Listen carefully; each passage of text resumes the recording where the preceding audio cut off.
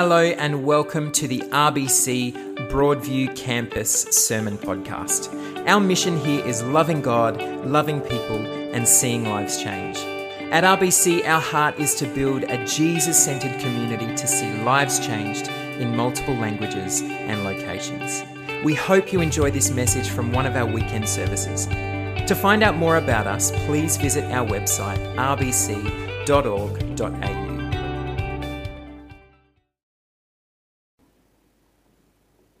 Good morning. How is everyone? This is lovely. For those who don't know me, my name is Dave. It's lovely to be here with you this morning worshipping. Today we're starting a new series, Hebrews 11, People of Faith. Faith. It's a funny word, isn't it? Have you ever been so sure of something? You knew it in your bones. But in the end, it just didn't end up being the case. The outcome was not quite what you expected it to be. I mean, the classic one, a sports game, maybe an AFL grand final, you're so sure your team is going to win, but they don't, and there is only heartbreak at the end. Or perhaps, dare I say, a political election where you just could not see how anyone could possibly vote for the other candidate. What were they thinking? Or maybe it's the Bachelorette finale. Ellie and Becky, how could you choose that person? Why would you choose that person? No, I don't actually think this Bachelorette finale was that interesting, to be honest. I think it was telegraphed weeks ago, but that's all right. They say the only certainties in life are death and taxes. But is this true? How do we as Christians navigate this uncertain world we find ourselves in right now? Do we just hedge our bets and wait and see what happens and then join the winning side? Is there any way we can move forward with confidence? Well, today you'll get all the answers. Today we start a new series, People of Faith, a 3-week series we're doing here exclusively at Broadview. We'll be exploring 3 elements of what it is to be people of faith in Jesus as we work our way through Hebrews 11. Now, as we quickly move towards Christmas and the start of a new year, as a community we'll continue to face together new opportunities, perhaps disappointments, perhaps unknowns, but generally a lot of excitement. And it's important for us to remember as a community that in following King Jesus, we share in the legacy of those who came before us as they put their trust in God. We are surrounded by such a great cloud of witnesses, and so we can trust in the faithfulness of God by fixing our eyes on Jesus. The 3 elements we'll be focusing on in the coming 3 weeks are seeking Him, trusting Him, and living for Him. Each week we'll journey a bit deeper into the chapter and build upon the week that came before as we explore the question of what does it look like for us as the community of Broadview Baptist following King Jesus together to be people of faith. Why don't I pray before we open God's Word? God, as we open your Word together today, I pray that we will meet with you, that the Spirit of God would be in this place, meeting with each and every one of us, that we would collectively hear from you as the community of Broadview Baptist, that we as your church in this neighbourhood would not only know your heart for this neighbourhood, but that you would place this same heart on ours. God, I pray that you would give us your heart today. As we meet together, hear your word, worship and pray, God, as we seek you, I pray that your Spirit would move amongst us. May we hear clearly from you today. May we know your will, know your heart. In Jesus' name, amen. If you have your Bibles with you, phones, tablets, turn, tap, do whatever you need to do to get to Hebrews 11. It should be up on the screen. Look at that, technology is good. Okay, reading from the start of Hebrews 11, verse 1. Now faith is confidence in what we hope for and assurance about what we do not see. This is what the ancients were commended for. By faith we understand that the universe was formed at God's command, so that what is seen was not made out of what was visible. By faith Abel brought God a better offering than Cain did. By faith he was commended as righteous when God spoke well of his offerings. And by faith Abel still speaks even though he is dead. By faith Enoch was taken from this life so that he did not experience death. He could not be found because God had taken him away. For before he was taken, he was commended as one who pleased God. And without faith it is impossible to please God, because anyone who comes to him must believe that he exists and that he rewards those who earnestly seek him. Now, faith is confidence in what we hope for and assurance about what we do not see. This is what the ancients were commended for. Faith is a trust and confidence and assurance in God. It is a firm belief and expectation that God will perform all that he has promised in Christ. As one commentator put it, faith is the firm assent of the soul to the divine revelation that has been revealed to us in Christ Jesus. Most importantly, it is not trust in ourselves or the things of this world. It is not a blind faith, a faith without any reason. We have hope for what is to come because of what has gone before. Now in Hebrews 10, I won't go back and read through all of Hebrews 10, don't worry. But I do encourage you to go back and read it because it's a great little chapter. We hear how Christ has died once for all. In the person of Jesus, we have the perfect sacrifice for sins, such that no further sacrifice is needed. Jesus' life, death, and resurrection is why we have faith. It is through this lens that we see the world. It was this moment in history that the ancients were looking forward to. But now we today can look back on it. A Saviour that would forever make what was wrong right.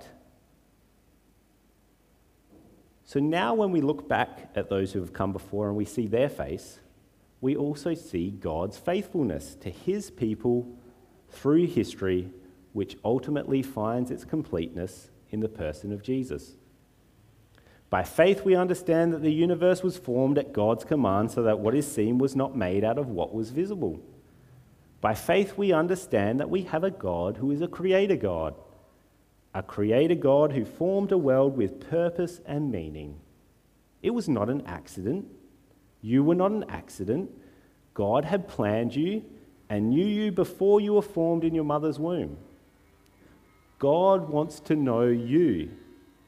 He planned this world, he planned you, there was no mistake. By faith, Abel brought God a better offering than Cain did. By faith, he was commended as righteous when God spoke well of his offerings. And by faith, Abel still speaks even though he is dead. Now, there's a whole sermon in just this verse and going back into Genesis 4 where this story takes place, but we do not have time today. It is 11:33 already, so don't worry, I won't go there. But suffice it to say, God wants more than just lip service from us, more than just a part of us or certain days of us. God cares about our heart. He will not be satisfied with anything less than your whole self. And now this is where I really want to land us today, in verse 5 and 6. By faith Enoch was taken from this life so that he did not experience death. He could not be found because God had taken him away. For before he was taken, he was commended as one who pleased God. And without faith, it is impossible to please God. Because anyone who comes to him must believe that he exists and that he rewards those who earnestly seek him. We believe in a knowable God, a God that we can know, a God that wants to know us, a relational God. This is a uniqueness of Christianity, and we can easily take it for granted. God is not somewhere out there in the ether unknowable. Likewise, he is not a God who is far above us, looking down and using this world as his plaything. Our God is a God who came to earth in Jesus, who was fully God and fully man, so that we could know him. This is one of the defining points of our faith. It sets Christianity apart. It is the lens through which we see the world and the people in it. It impacts our entire worldview. Sorry, just a guitar pick, better not lose that. Enoch was taken from this life so that he did not experience death. He could not be found because God had taken him away. You'll be happy to know that not even death is certain. I'm sure Enoch probably didn't pay any taxes either. That's a joke, yes, terrible one. You should pay your taxes. In Enoch, we have a foretaste of what is to come in Jesus. God did not rescue Jesus from death. Instead, Jesus died and rose again, having complete victory over death. So that now we too, by faith, can have complete victory over death. And what did Enoch do that was so pleasing to God that he was whisked away instead of meeting death? What great feat did he achieve in his lifetime? What mighty works did take place such that he was so accomplished that God said, "You are worthy, I am pleased with you, I will take you away." All it says in Genesis 5 is, Enoch walked faithfully with God. And the writer of Hebrews expands on this in verse 6. He says, "And without faith it is impossible to please God, because anyone who comes to him must believe that he exists and that he rewards those who earnestly seek him." What three mighty feats must we achieve? I've broken them out. Really simple. Firstly, we must believe God exists. Simple, right? Secondly, we must earnestly seek him. Maybe a bit more complicated. And third, finally, we must believe that he is for us, that he wants good, not bad for us, that he will reward rather than punish us. Yes, faith is trust and confidence in God, so believing in him is a good start. But what does it mean to earnestly seek him? To help us understand this, I want to read now from Matthew 26. To give you some background of where we are at in the story in Matthew at this point, Jesus has finally entered Jerusalem, the holy city, the place of God. A week earlier, he had entered to great fanfare. Could this possibly be the Messiah who has come to save us, the people thought? Earlier in the night, from where we pick up, Jesus and the disciples have just celebrated the Passover, God rescuing the Israelites, firstborn sons from death, but also releasing them from slavery to the Egyptians. The disciples are probably at this point hoping Jesus is going to do something similar for them. Right there and then, free them perhaps from the Roman oppressors. Yet Jesus instead is talking about his betrayal and death. We pick up in verse 36. Then Jesus went with his disciples to a place called Gethsemane, and he said to them, "Sit here while I go away there and pray." He took Peter and the two sons of Zebedee along with him, and he began to be sorrowful and troubled. Then he said to them, "My soul is overwhelmed with sorrow to the point of death. Stay here and keep watch with me." Going a little further, he fell with his face to the ground and prayed, "My Father, if it is possible, may this cup be taken from me. Yet not as I will, but as you will." Then he returned to his disciples and found them sleeping. "Couldn't you men keep watch with me for 1 hour?" he asked Peter. "Watch and pray so that you will not fall into temptation. The spirit is willing, but the flesh is weak." He went away a second time and prayed, "My Father, if it is not possible for this cup to be taken away unless I drink it, may your will be done." When he came back, he again found them sleeping because their eyes were heavy. So he left them and went away once more and prayed the third time, saying the same thing. Then he returned to the disciples and said to them, "Are you still sleeping and resting? Look, the hour has come, and the Son of Man is to be delivered into the hands of sinners. Rise, let us go. Here comes my betrayer." Jesus seeks out God by going to a quiet place and being alone with God. He spends time with God, talking to him, asking questions. Not once, not twice, but 3 times, he goes to spend time with God. Not to discuss different items or to, just because he's got nothing better to do, but to keep going back and talking about that same one thing. And most importantly, he does not seek to impose his will on God. Instead, he asks that, "Your will be done, God. God, what are you doing here? Please help me understand your will." I mean, Jesus is walking to his death, and his human nature is saying, "God, I don't want this. Maybe I misunderstood what you were saying. Are you sure, God, that this is how it has to be done?" He looks to the Father to fortify him because he knows that God knows best. I mean, there's an interesting interplay with Peter in the middle of this where Jesus says, "Watch and pray so that you will not fall into temptation. The spirit is willing, but the flesh is weak." And I think no truer words have ever been spoken when it comes to seeking God and his will rather than our own. Jesus has made a way for us to speak intimately with God, a privilege we had no right, but that has been given to us freely by God through Jesus. Not because of anything we have done, but because of what Jesus has done. You see, we are still humans though, and our flesh is weak, and the devil is still tempting us. So we must continually seek God, spending time with him, so that we do stay on the right path, so that we do listen to him, so that we do get a God's perspective rather than our own or rather than this world's. I've told this story a number of times to people, but hey, it works here, so apologies if you've heard it before, you'll hear it again.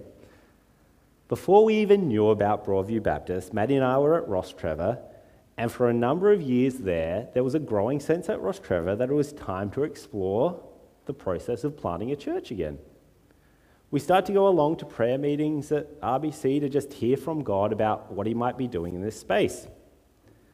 And to be clear, at this point in time, I had no plans to join a church plant. But I thought it was a good idea, a good thing to do, so I was supporting it, and I thought potentially there was ways we might support it. I certainly didn't think I was leaving Rostrevor. I mean, we had lots of friends at Rostrevor. I have family that goes to Rostrevor. I mean, Elijah had finally just gotten old enough to go to kids' church. Do you know how amazing that was? I mean, we were comfortable. It felt like, we were just settling into this next stage of our life there, and staying at Rostrevor would definitely have been easier at the time. God, though, he had other ideas. Broadview came along rather unexpectedly. I think perhaps for everyone. God had been doing something here for a number of years at the same time, preparing a way, and it just kind of clicked very quickly. Things changed, and suddenly we were talking about doing an adoption, a revitalization. And I'll never forget the day we were driving home from church, and Maddie said, "I think we're going to Broadview, Dave." And I remember the way she said it. It wasn't like there was a decision for me or her or us to make. More of I'm pretty sure at this point, God has decided we're going there, so we should probably start preparing because, if that's what God wants, well, then that's what we're going to be doing. So let's just start trying to work out what that will mean. I think we're at small group at Ruben and Jody's. We're going to a small group with them at the time. And I think it was only a couple of weeks later, and Ruben asked, in just a conversation, he just brought it up, Broadview, adoption, revitalization. Has anyone thought about this or considered it? What are people's thoughts? And I remember Maddie and I simply said that we were going. Like, there just wasn't really much more than that we just decided to go, and that was that. It was a very strange experience of being just completely inside of God's will. Jesus could say, "Your will be done," because he knew the ultimate truth that God is love, that God is for us, that God gives good gifts to his children. Enoch walked faithfully with God because he knew that he rewards those who earnestly seek him. Maddie and I came to Broadview because we knew no matter how hard it might be or how uncomfortable it might make us, God was in it, and there is no better place to be than following him. And for the record, we are happy with how it all turned out, don't worry, we're loving it here. Ultimately, when seeking God first above anything else, this is the question you'll have to answer for yourself. Do you believe that God is good? That he is for you and you can trust in his promises? Do you believe that God is really good? Maddie and I have both had the privilege of serving on Alpha teams for a number of years. For those who don't know what Alpha is a roughly 10-week course. It's an introduction to Christianity, and it's designed to introduce people who are exploring faith to Jesus. And I mean, it's an amazing course. I encourage you, if you are new to Jesus and have not done it before, to do it. And I encourage you, if you've been walking with Jesus for a number of years, I encourage you to think about leading or serving on it. I know Mark and Miri are keen to get one up and going here at Broadview again sometime soon. And you know, there's always more volunteers needed. And the thing I've found with Alpha is when you're introducing someone to Jesus on this course, God willing, there is normally a moment there that's like this aha moment where they suddenly believe God exists. They go from going, I'm not sure about this whole God thing, to like believing God exists. And it's this wonderful moment where you kind of see things coming together for them and everything starts to make sense and they know God is real. And it's wonderful, it's great. But as they continue to explore, God willing, there is this kind of almost secondary moment, and it's different for everyone when it happens, but it's this moment when they know that God actually really loves them, that God is for them, that there is nothing they have done or they can do which can separate them from this love. And you normally know you're at this point because there are a lot of tears. There's normally a lot of crying. Mark will tell you, he's normally crying. But it's like this moment where the head knowledge has become heart knowledge. God loves me just as I am, for me. I don't have to do anything. God has done everything. It is this amazing moment of understanding that God is for us. And it is sitting in this knowledge and this understanding of God's love for us where it is possible for us to follow him and seek him and do his will. People often say, I find it so hard to hear from God, or it's not clear to me what God would have me do. Now, I'm not any kind of subscriber to there is only one perfect answer to any decision you have to make in life, that there is only one perfect path you must follow, and there's only one fairy tale ending for you, and if you miss it, too bad. God doesn't work that way. God is the God of the second chance, and the third, and the fourth, and on and on. I think people often, when they're saying this, they're saying things like, I have an idea about God what he wants me to do, but I don't really want to do that, or I'm not really ready to do that. And so it perhaps then is not really clear to me. Maybe I didn't hear from God correctly. I mean, God has laid out pretty clearly, in my opinion, in his word, what he would have of us. In his son Jesus, we have this perfect example to follow. And I'm not trying to sound trite here or something, but I understand life is complicated and everyone's life brings its own specific differences and challenges. However, every day is a new day where God is giving you, God is giving me another chance, another day on this earth to seek him rather than ourselves, to choose him rather than ourselves. And so my question for you today is, what is God calling you into that you have not quite been ready to say yes to yet? we are coming to the end of a year that many people in the world are no doubt happy to leave behind. A new year is almost upon us. Now is as good a time as any to say yes to God. We as a community here at Broadview Baptist have many exciting opportunities before us now and into the years to come. What is God calling us to as a new community here? If we earnestly seek God together, do you believe that God is for us?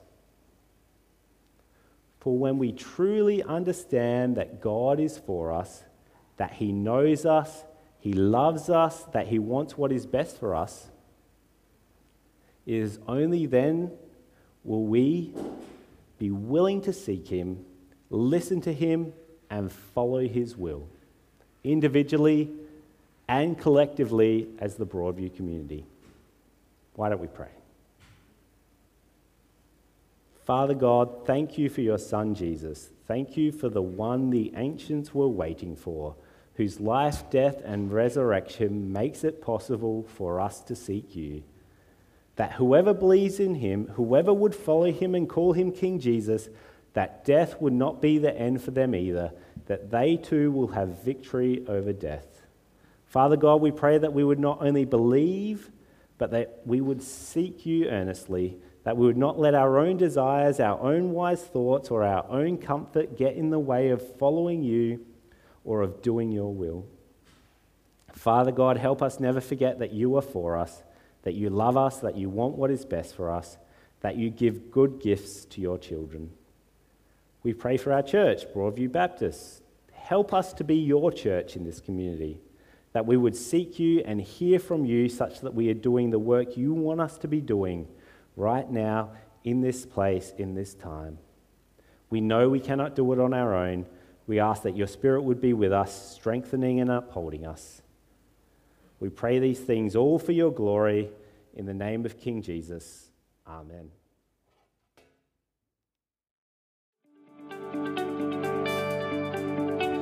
Thanks for listening, and we hope that you enjoyed this podcast. If this message has impacted you in some way, we would love to hear from you. You can contact us through the Hub online at thehub.rbc.org.au or through our social media links in the show notes. See you next time.